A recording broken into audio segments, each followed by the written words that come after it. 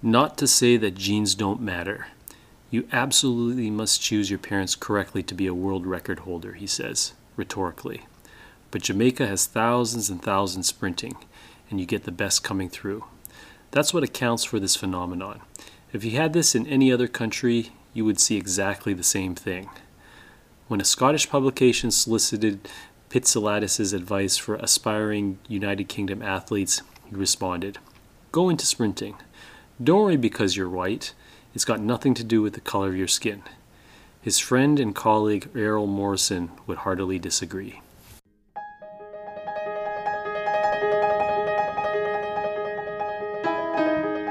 Welcome to the Sports Literati Podcast. I'm one of your co-hosts, David Shue. And I'm your other co-host, David Bryant. Welcome aboard.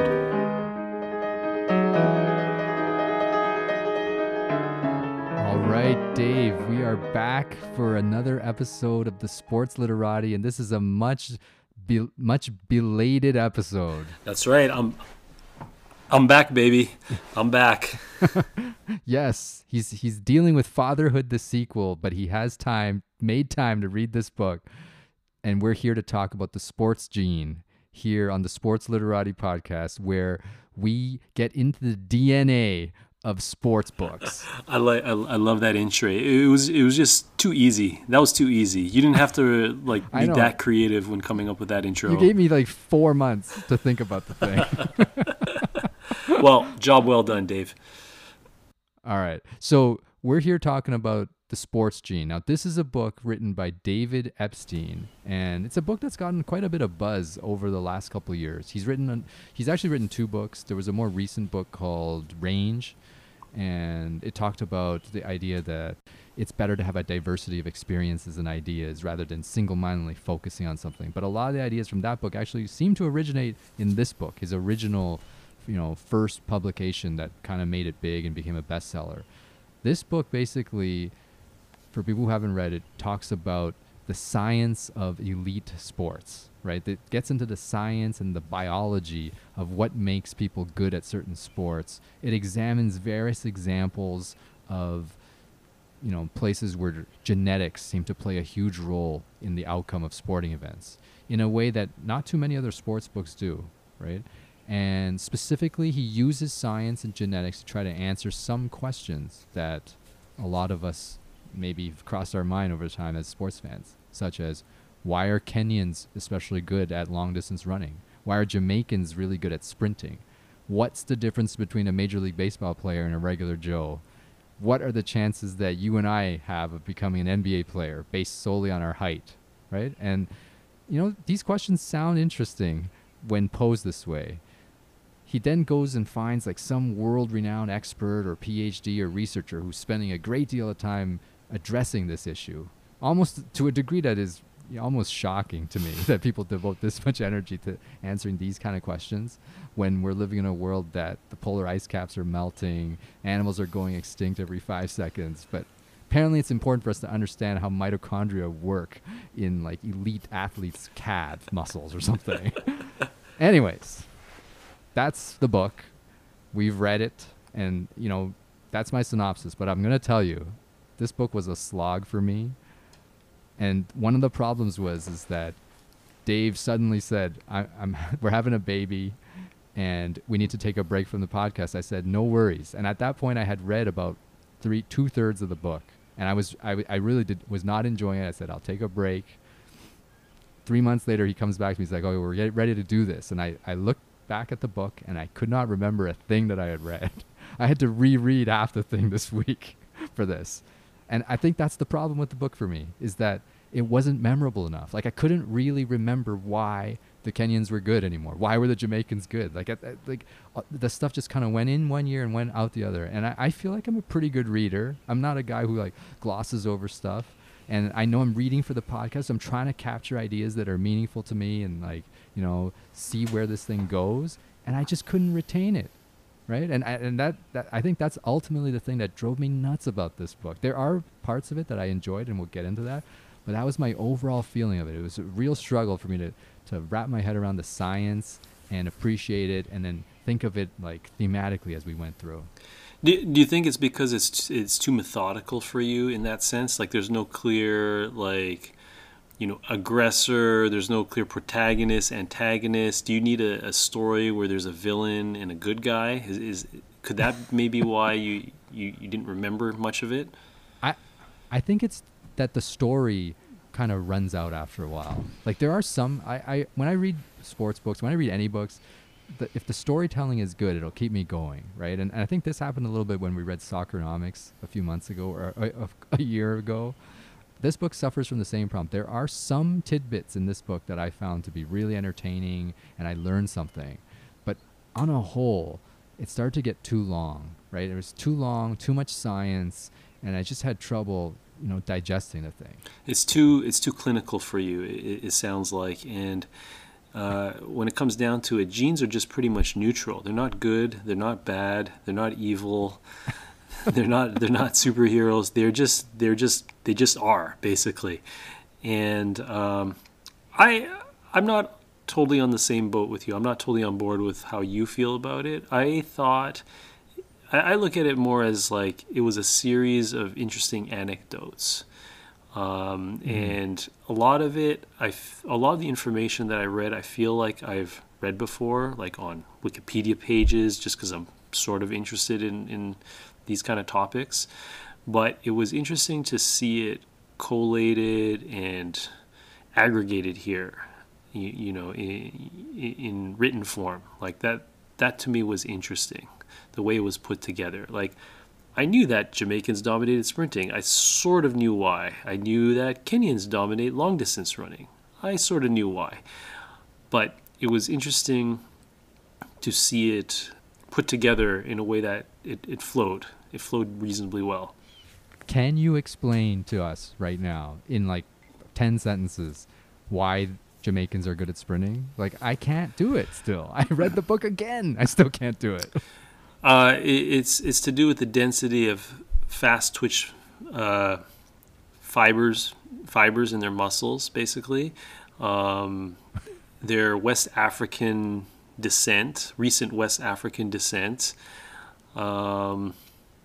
The length of their legs and the width of their pelvis, or the lack of width of their pelvis. Wow, this is remarkable, man, that you can retain that.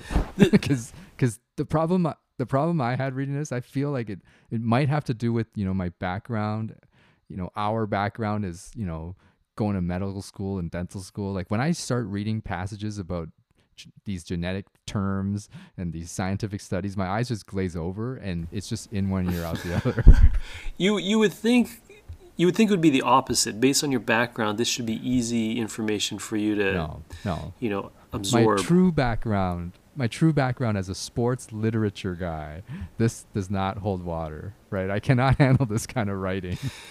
Yeah, well, this book actually was very timely for me because at my new son's 2-month appointment, the doctor told us that his height was actually off the charts, like 99.9th percentile off the charts, and it just made me. Wow. It kind of made me freak out because I was wondering like where. Like I'm not that tall. My wife, I guess, is on the taller side, but she's not like that tall.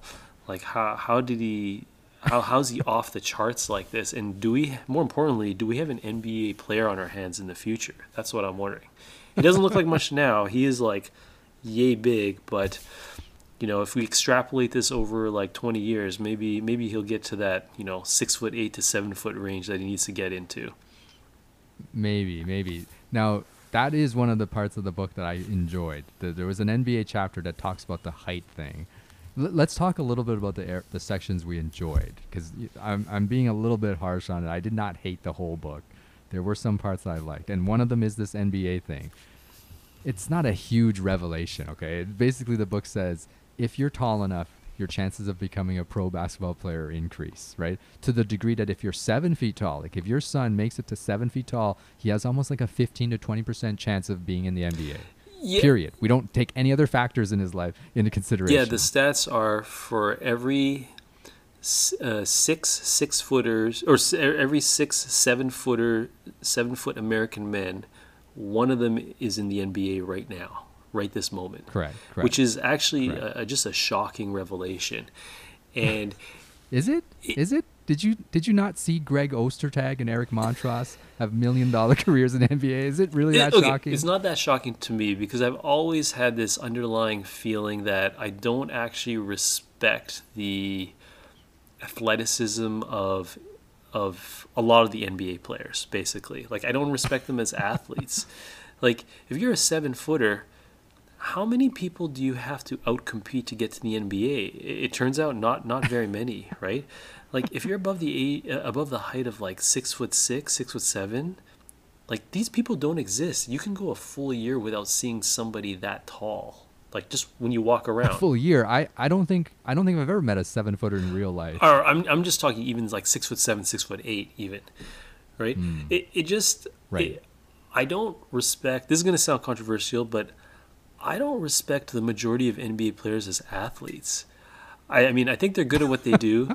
If I see a 6'1" NBA player, I think that guy's like, he literally is one in a million. Like, that guy No, is an extreme athlete. He is skilled at his craft. But all I hear from the NBA media is like, oh, these guys are the experts at their craft. There's only like whatever at any one point 300 or whatever 400 NBA players at once. You got to respect these guys, dude. If you're 6'10" or 7 feet, as Jalen Rose says, if you're 7 feet and can walk and chew gum at the same time, you have a chance to be in the NBA. Like, how's that even respectable? That's what the book is saying. I agree with you. When you get to a certain height, for sure at 7 feet, 6'11", there's a lot of stiffs. Like, I mean, we've all watched basketball for decades. Like, when you watch Michael Jordan in The Last Dance, the fact that they kind of glossed over about how difficult it was to win this championship is Greg Ostertag was the starting center of the Utah Jazz, right? And Luke Longley was the center for the Bulls. Like, these are just like regular random tall dudes stuck on those teams, right? And that is actually some proof that the league is better now than it was back in those days, because those guys would not be, frontline centermen in the NBA today. But we digress. What we're talking about here is height. My problem with this chapter of the book is, although this is an entertaining chapter because I love basketball and they're giving me some little factoids about, how important height is, we all knew this already, right? There's nothing really that revelatory about it. We knew that already, but we didn't know to what extent. Like, we didn't know how rare these people were, but now we do.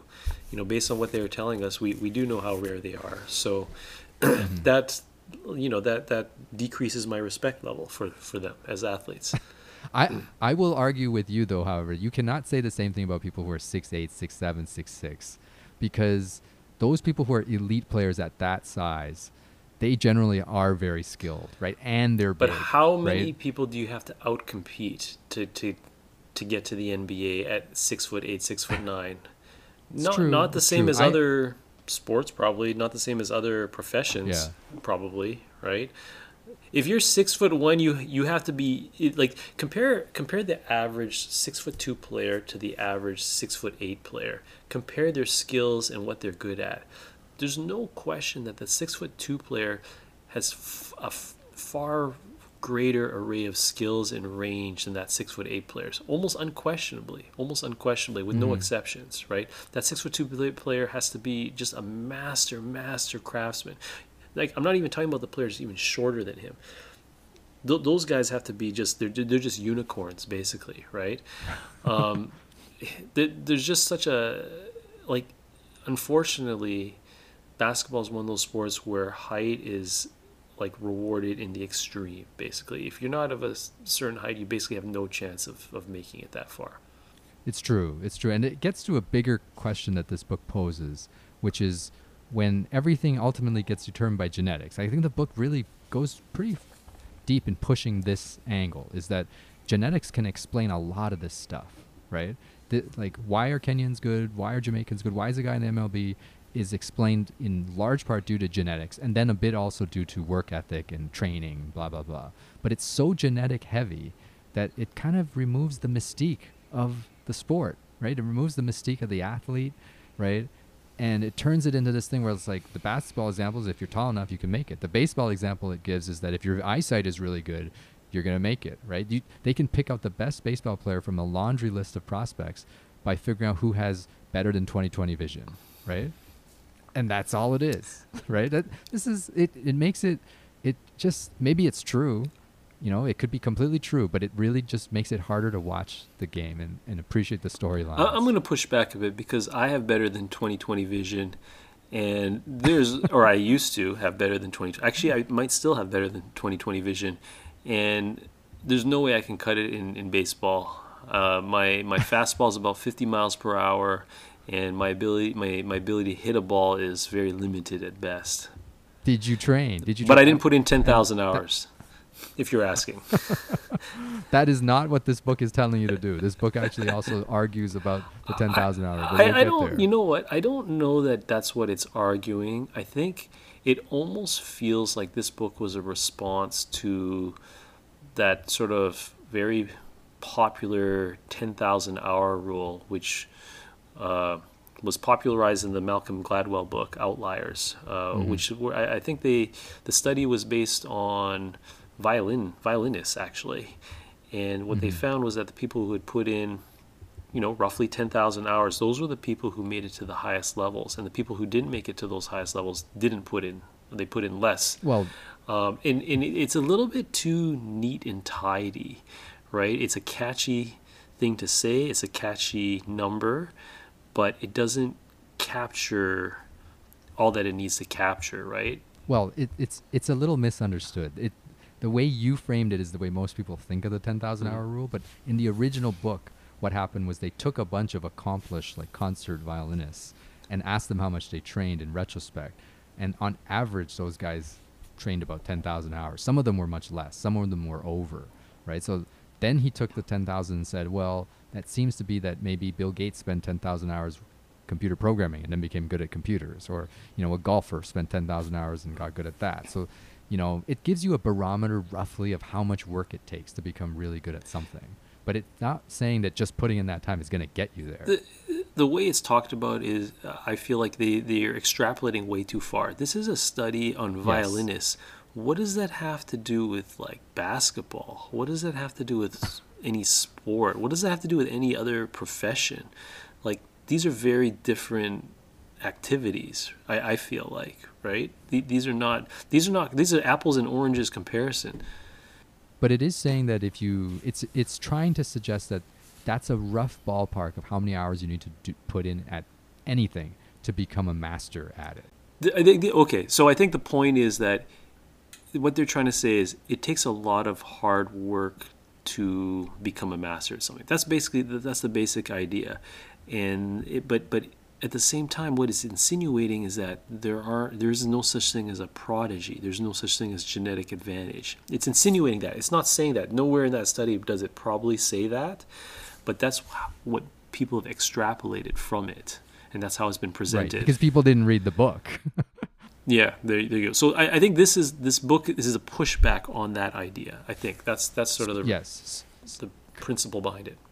There's even a chapter in the Sports Gene where they found a dude in the U.S. who decides to quit his job and apply the 10,000 hour rule and do concentrated, organized golf training as an adult. Right? He's intending to put in this 10,000 hours so that he can make it as a professional golfer. I forget his name now, but he actually gets a few thousand hours in before he throws out his back and he cannot continue anymore. And people watched him and they're like, oh, he's decent. He looks better than a regular Joe that just picked up golf, on weekends. But they're like, there's no way he's going to become a pro, right? And that, throwing that story in was kind of amusing, but also doesn't really seem to fit into this book that's supposed to be about rigorous scientific understanding of stuff. I thought at some points the book starts to get a little random with the way it tries to explain things, right? I think it would have been better off sticking to genetics and just being more textbook-y. But this chapter here about this golf guy just did not do it for me. I think same with me. But I think the parts that I enjoyed a lot were the parts where they actually talked about these guys who were just what you would call naturals. Right, like Donald Thomas, the high jumper for the Bahamas, or my favorite. Yeah. I mean, there's these guys or these random Kenyans or guys from East Africa who, without very little training, end up being like NCAA champions in long distance running. Like that's incredible. The Donald Thomas example is amazing. Like that was the only part of the book that I was like, I had to go and tell my wife about this chapter. I was like, this is a phenomenal story. So for people who don't know, Donald Thomas is a high jumper from the Bahamas. He had never really done high jumping before. He was in the middle of university bragging about how he could dunk so easily that a high jumper that was listening in on the conversation challenged him to attempt to do a high jump, right? So he's like, sure, no problem.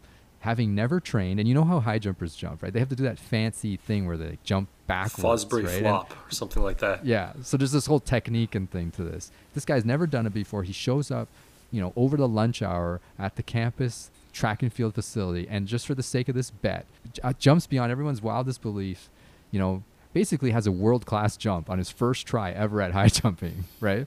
Within a few jumps is breaking the university record, right? Instantly they sign him up to become, a member of the university team. He ends up getting a scholarship to Auburn. He ends up winning an Olympic gold medal and stuff. Like it's an insane story of a guy that just randomly, with no training built in, was able to leap incredibly. And then the book goes into a little bit about how his Achilles tendon, is a lot stronger than that of the average person and stuff like that. Loved that section of the book, right? If this book had lots of sections like that, it would have been a great read. Yeah, I mean, the anecdotes like that. That was a very solid anecdote, but some of the anecdotes just weren't that interesting. Like so, one story that I didn't particularly like was the story of all of the Arctic dog sledders, basically. Like this is when I put the book down. I can't think of a less interesting sport than dog sledding, if you think about it. I mean, I could think of a few, but yeah, there are some sports I've never watched. Like they're talking about the athleticism of these dogs and their genetic makeup, which I don't know how transferable that is to humans. And I think one reason why the book feels like it lacks some substance is because genetics is such a black box. Like people, even though there's some examples here of like very specific genes that affect very specific things, it's unknown how most of it works, right? A lot of these are just theories, and it's hard to take one gene and see how it interacts with every other gene. Like we're talking about billions of possible genes and billions of possible differences and billions of possible interactions. It's hard to isolate all these things, right? Too much is unknown. Like not enough is known for us to have very good substantive examples of how it impacts athletics. I think there's no denying that it is a big component of athletics, especially something as singular as running or jumping. Like these are just basic human activities, right? There's no denying that it impacts it in a great way, but it's hard to explain without like a bit more evidence, right? We need to fast forward like 20 years into the future, maybe more, maybe 100 years in the future before we know a bit more about why things are the way they are, why certain people are better at certain things athletically.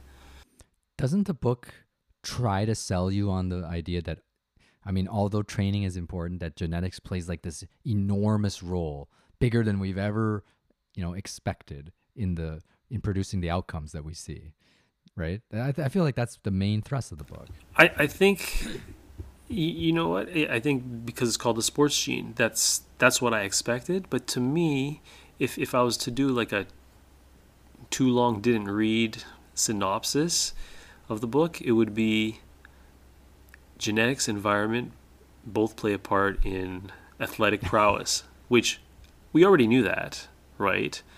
But that's already obvious, and this is just showing us anecdotes and examples of that. But I don't think it's trying to tell us anything, it's not telling us anything we don't already know. Speaking about the dog sledding chapter, the one thing that I took away from that chapter was that the dogs are not just bred for physical characteristics, right? like stamina and whatever. The dogs are actually bred for like their personality. Something genetic about some of these dogs makes them work harder, makes them more enthusiastic to work harder than other dogs, right? Like as we got into that, I was like, wow, like we could really try to explain the whole world with genetics, right? Like why do I work hard and the other guy doesn't work that hard, or why is there someone that works 3 times harder than me? I thought it was just I was being lazy, but actually I was just pre-programmed this way, right? As the book kind of laid that out, it's trying to rewrite our understanding of human behavior in a way that I don't know. It didn't sit well with me. I feel like according to this book, everything's almost preordained. Why do we even need to play sports, right? Why do we even need to see people run a race? The result is already programmed. We don't understand the black box and how it works, but you know what? The genetics said that Bobby Knight was going to be an ass to his players. The genetics says that Kevin Durant is an amazing basketball player. Like, what do we need to see them perform for? I think you're pushing this a little bit far. I think you're taking it a little bit far. No, I'm not. I'm not. Okay, so after reading this book, do you think it actually affects the way you're watching sports? Like, do you feel like it adds to it? Do you feel like it takes away from it? Or do you feel no change? It will not affect the way I watch sports because I'm not going to take this book too seriously. But I'll give you an example. This is the man that the book ends with. The book ends with a discussion of a cross-country skier named Eero Mantaranta. I don't know if I'm pronouncing his name properly. But this guy was like a champion, Nordic skier. He had some weird medical condition that just made his body like super attuned to skiing faster than everybody else and have more stamina than everyone else, right? The details of what his condition were escape me. I think it was EPO. Moment. Like he had an EPO, like EPO mutation, which allowed him to take up more oxygen. It always comes down to oxygen. Too sciencey for the sports fan, right? But this guy was like blowing people away on the ski slopes, or I mean, it's Nordic skiing, it's cross country, right? So he's blowing people away in the races. He was winning by minutes when people usually win by seconds, right? And he had a whole pile of medals, one of the most decorated athletes ever. At the end of this dude's theory is that this guy's victories was just because of this mutation, right?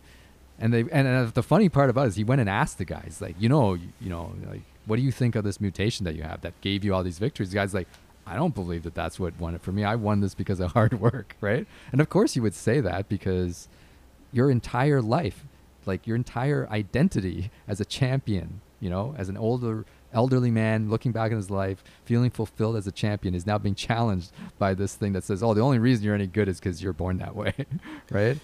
And I felt the same way. Like I was thinking, if that is the case, especially in sports like cross-country skiing, then why does any of us watch any of this stuff? It seems so pointless now, right? It's just a matter of who was born with the most EPO. Well, let's just do a lab test, and we don't even have to run the race. Like honestly, like why does we need to watch a Tour de France? Like I found that this book for sure affected my ability to think about these long distance, endurance events that are purely genetic based. I feel like there's still some room for basketball and football because those sports are team sports. So there's this whole team dynamic and there's the socializing part and getting Kobe to share the ball. Like that stuff still interests me.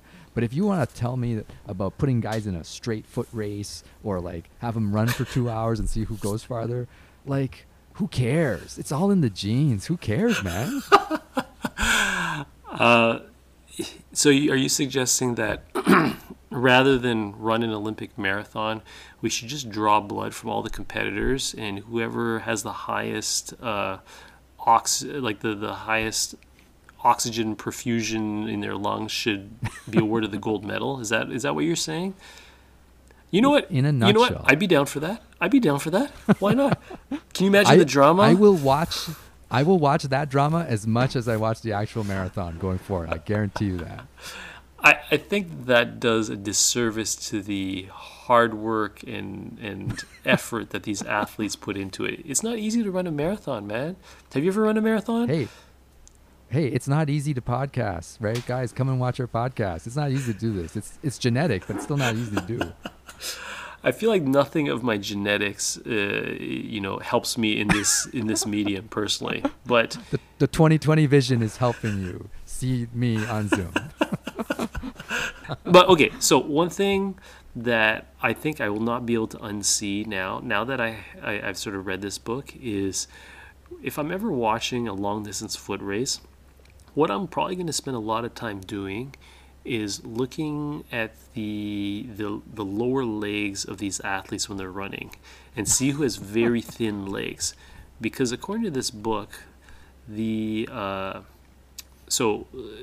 lot of these Kenyans and Ethiopians and Sudanese from very specific areas, not the whole country, but very specific areas, they have very light lower limbs, and that leads to great running efficiency and running economy, basically. So I'll be looking at people's lower limbs in order to determine who to bet on, who to wager on. Maybe I can sucker a few people into wagering on someone with fat ankles. Did you have any other sections of this book that you really enjoyed? Because we usually talk about our favorite parts of the book. I mentioned Donald Thomas. Is there any other ones that are worth a revisit here? You know what? To me, my favorite part, because I was just most interested in it, was actually the part about endurance running, which it sounds like it was your least favorite part, but I just find it so fascinating that virtually all of the dominant long distance runners in the world come from such a very small sliver, or their origins are from such a very small sliver of the world. We say Kenyans, but it's really from a very specific part of the country, right? It's not the whole country. It's a very specific, tribe or ethnic origin within Kenya that's responsible for these. I just find that so fascinating. I feel like we've grown up in a world where you sort of see things in averages, where you think, oh, anyone anywhere can do anything, basically, potentially, right? But this suggests otherwise. So I'm very fascinated by what leads to this kind of success. It's such an anomaly to have so much success for one thing come from such a small part of the world. So that's why I find it so interesting.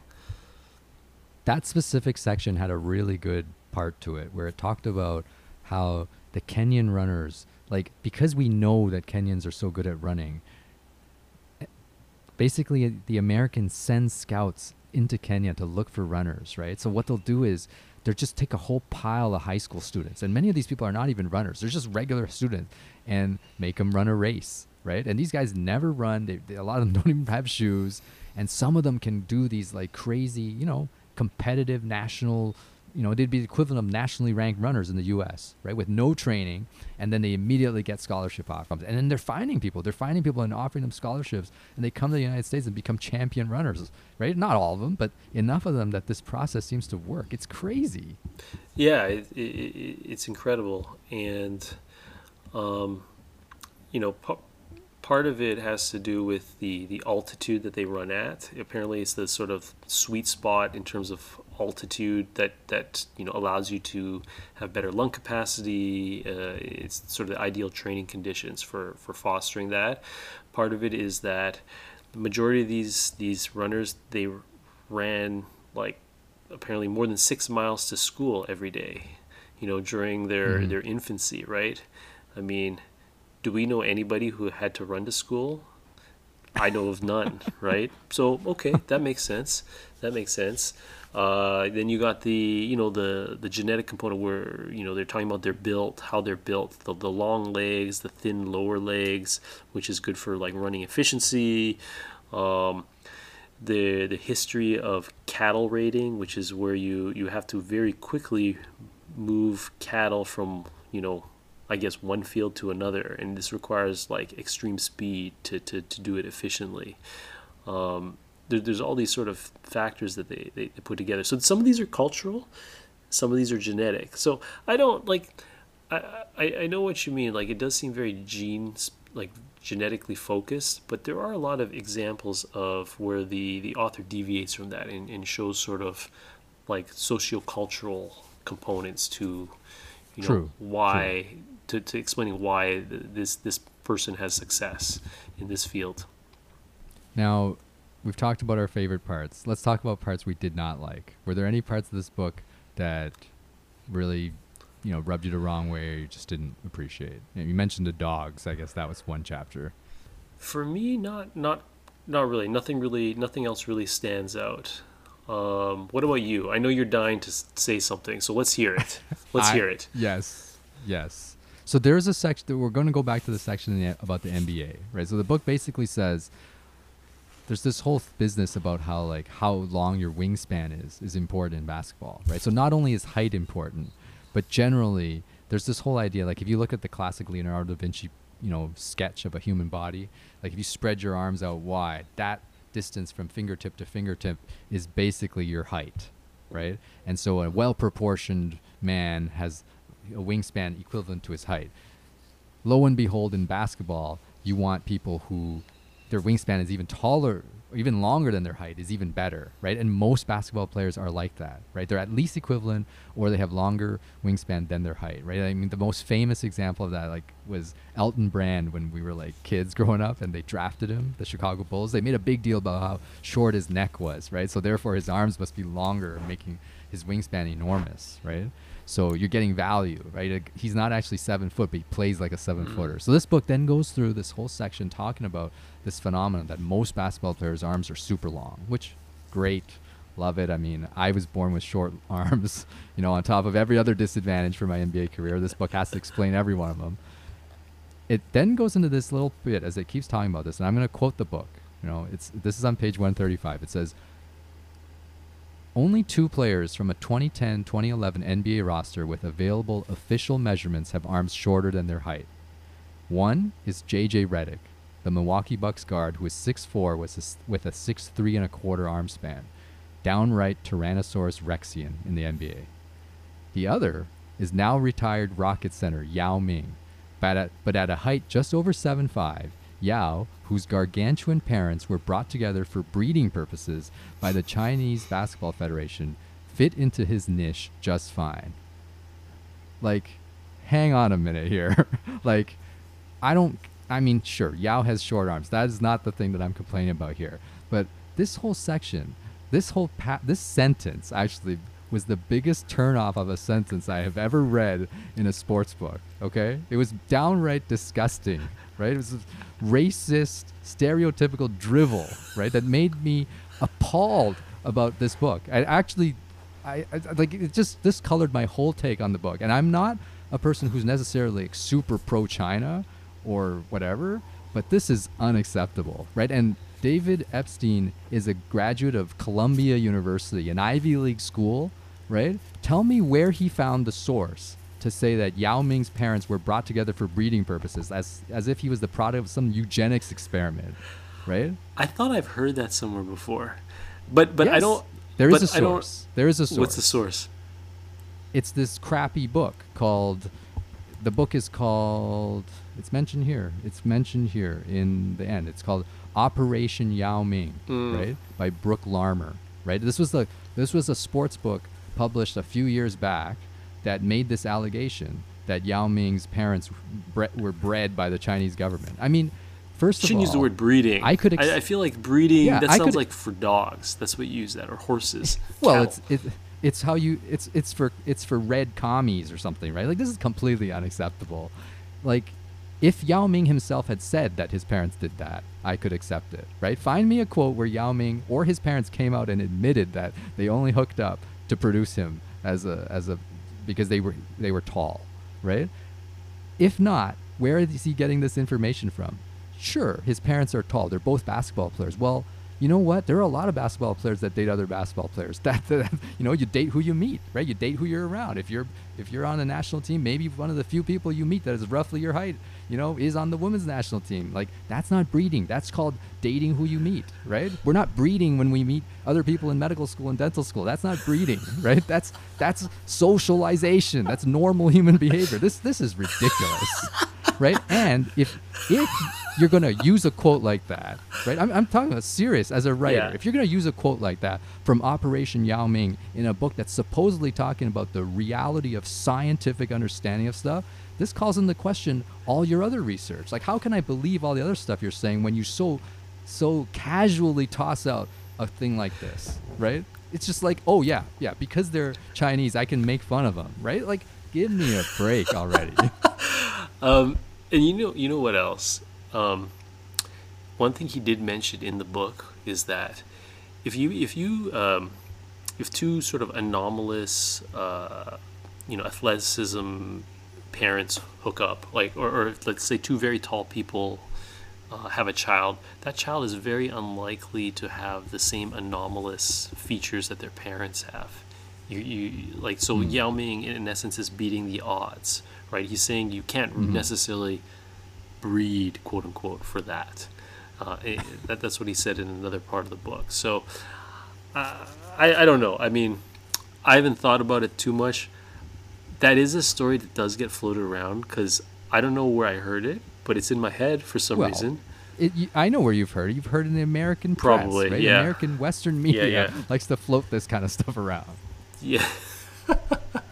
So you're saying it's not I mean, true? There's no proof of it or anything like that. In a book that's supposed to be about science, right, and improving our scientific understanding, that it is too lazy to have this particular passage. If he had just removed this sentence, I would be okay with the book a lot more. It definitely colors your perception or your consumption of this book, it sounds like. Absolutely. There are a few sort of throwaway like anecdotes like that, like very short anecdotes that are sprinkled throughout the book that don't add a lot and don't make much sense, and they're just thrown in there to sort of appeal to American people, I feel like. Do you know any off the top of your head? Because I'm like overwhelmed. There was a Floyd Mayweather example. Oh, which I'm like, yes, what is that in there? That's just thrown in there, like where he wakes up in the middle of the night to work to work on his training. Like, so what? Yeah. I don't know. There's a few examples like that. I'm like, okay, so what? I think it's just meant to appeal to talk to an American audience. The Mayweather example, he was saying that because Floyd is known for training in the middle of the night, that proves that he's much harder working than other athletes. I mean, like, really? Like, some of these dudes are pretty hard working. Like, I didn't get that. Yeah, it just seemed like a throwaway, like, kind of like the Yao Ming line. It's a bit of a throwaway line that doesn't add much. The Yao Ming line comes up twice in the book. It comes up again. Like, I won't quote it the second. Near the end, he mentions this again, the breeding thing, right? Yeah, it definitely sounds like it triggered you. Definitely sounds like that. Any other takeaways from this book for you? Any other beefs? Do you have any other beefs with David Epstein? That's my main thing, man. That's my main thing is I don't find science of sports that interesting of a thing. That's a personal thing of mine. When I read sports books, I'm not really looking for a scientific explanation for why things happen. So, any parting shots? I mean, I feel like you've had several parting shots, but I think this is probably a good place to sort of wind things down. I have listened to David Epstein on various podcasts. I was very excited to read this book. I had heard him talk about range. I was very excited to read that book, which I haven't read yet. But at the end of this book, I was just really disappointed in this thing. The Yao Ming thing, it was a little bit upsetting. As an Asian, Chinese Canadian, I did not enjoy that part, clearly. But even the whole thing, like, it's a little too sciencey. I don't think it's a fun book to read for people. I think you and I basically explained most of the key scientific principles at play. If people really are really interested in nuts and bolts of the science, you can read this. There are many books that I would put ahead of this on my sports book list. Let's just put it that way. And the sad thing is, a year or two ago, and I don't like giving books to people. Like, even though I love reading, I hate gifting books because it's such a personal thing. Like, I might like a book and, you might hate it, right? Or I don't really like the Sports Gene, you kind of like it. I mean, that's cool. We all have different tastes. But I find when I have to gift a book to somebody, there's this pressure, right? It's like, well, I love this thing now. Are you going to love it? If you don't love it, we can't talk anymore or something. Or, I just gave you a bad gift that you're going to spend 8 hours trying to deal with. I thought the Sports Gene, I read a little bit at the beginning about, so there's this section at the beginning about how I think an underhand pitcher is making major league pitchers whiff. An underhand female softball pitcher. Yeah, a female softball I pitcher. think Jenny Finch, possibly. Yes, yeah, she's striking out Barry Bonds and Alex Rodriguez and all this stuff. And I read that, I was like, this is awesome. This book sounds really entertaining. And there are you and I have seen this. Many books put their best scene right at the beginning to get you to buy the thing. So I bought it. I gave it to my brother-in-law for Christmas because I know he's a baseball nut, and he's never read the book. So and I know he doesn't read that much, so it's like it's no big deal.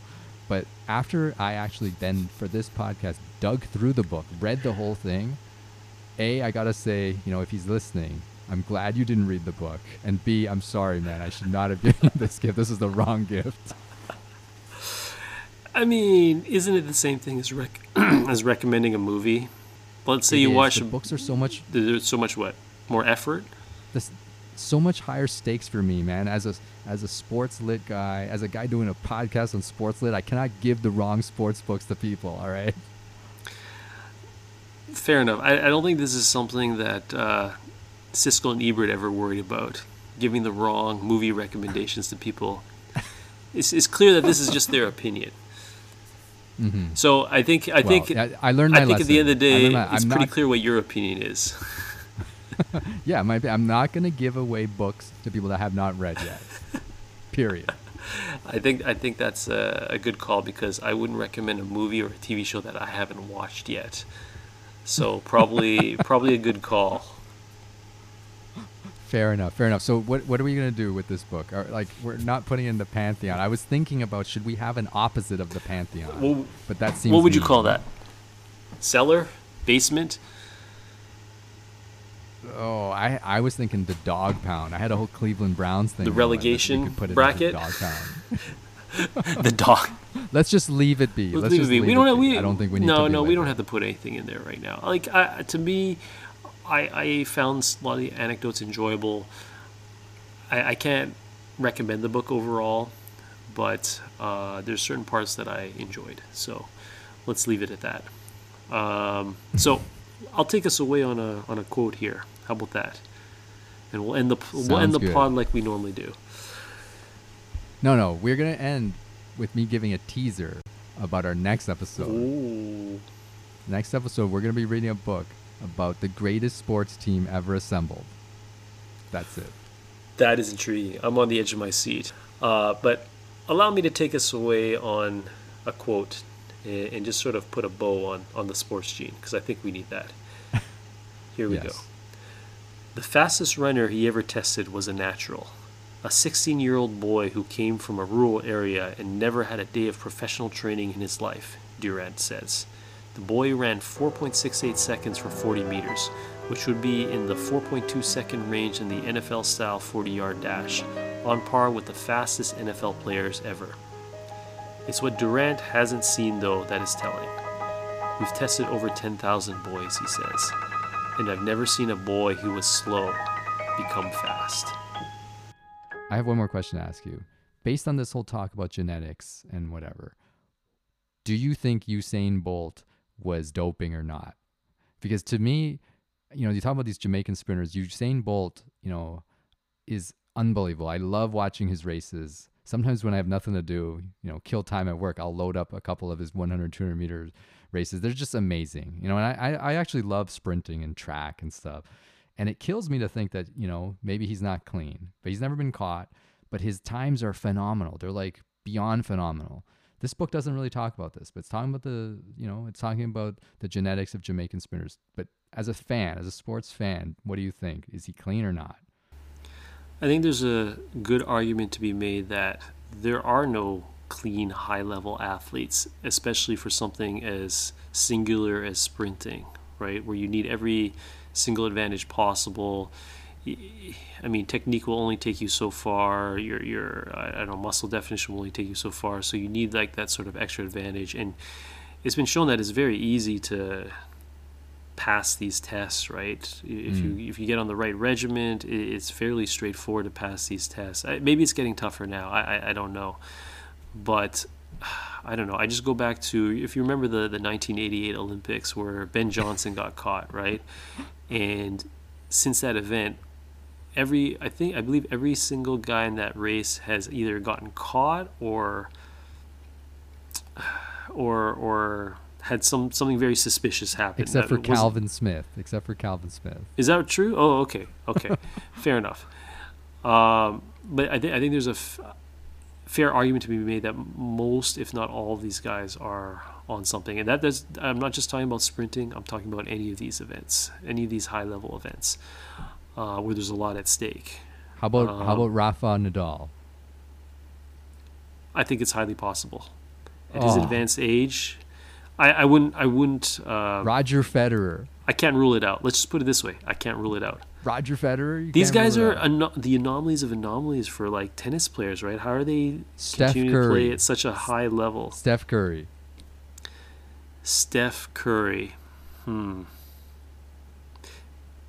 The reason I pause is because what he's known for, which is his outside shooting, doesn't seem to have much relevance in terms of like steroid usage. You know what I mean? But He's pretty muscular. He has gotten a lot more muscular recently, and he's at an older age. He's like into his 30s now. These guys tend to want to hold on longer than they ever did before, so I can't rule it out. Okay, Kobe Bryant. I would say he's so competitive that this is the type of guy who would. Oh man, But I'm not is saying brutal. yes. I'm not saying a yes. I'm not saying a yes for any of them, but I'm saying very possible. What do you think? I don't want to think Let's about it. let's talk man. about Usain Bolt. Go back to the original one. What do you think? I don't want to think about it, man. I'd like to think that he's clean. He's the pinnacle of sprinting human advancement. You know, we've evolved to that stage. I'd like to think that he's clean. I know it as a realist, most of these guys are dirty, like you're saying, but I can't accept it as a fan. If I have to think that they're all dirty, I can't watch this thing anymore. He does have such a unique sprinter's body type Mhm. that maybe it confers some advantage that was sort of previously unknown before. I don't really know. Maybe the length of his limbs confer a big advantage, whereas someone his height would be in like other sports typically. I don't know. He might be such an anomaly in sprinting that it Okay, confers an advantage. The last one I'm going to ask you, Wayne Gretzky. I can't rule it out. I can't rule it out. Oh, I'm not going to be able to sleep tonight thinking about this. I don't know. Like, does it matter though? Does it really matter at the end of the day? Like, let's say let's think about cycling. You know, majority of the guys at the Tour de France are doing some, form of doping. Does it really matter in terms of how you perceive it or enjoy it? It does. It does matter. It does, but I don't know. It's not illegal per se. Like, it's not against the law. It's against the law of the sport, but it's not illegal per se. Why is it against the law of the sport? This goes into like an ethical. It's an unfair advantage. The only advantage you're allowed is genetic and hard work. That's what the sports gene teaches us.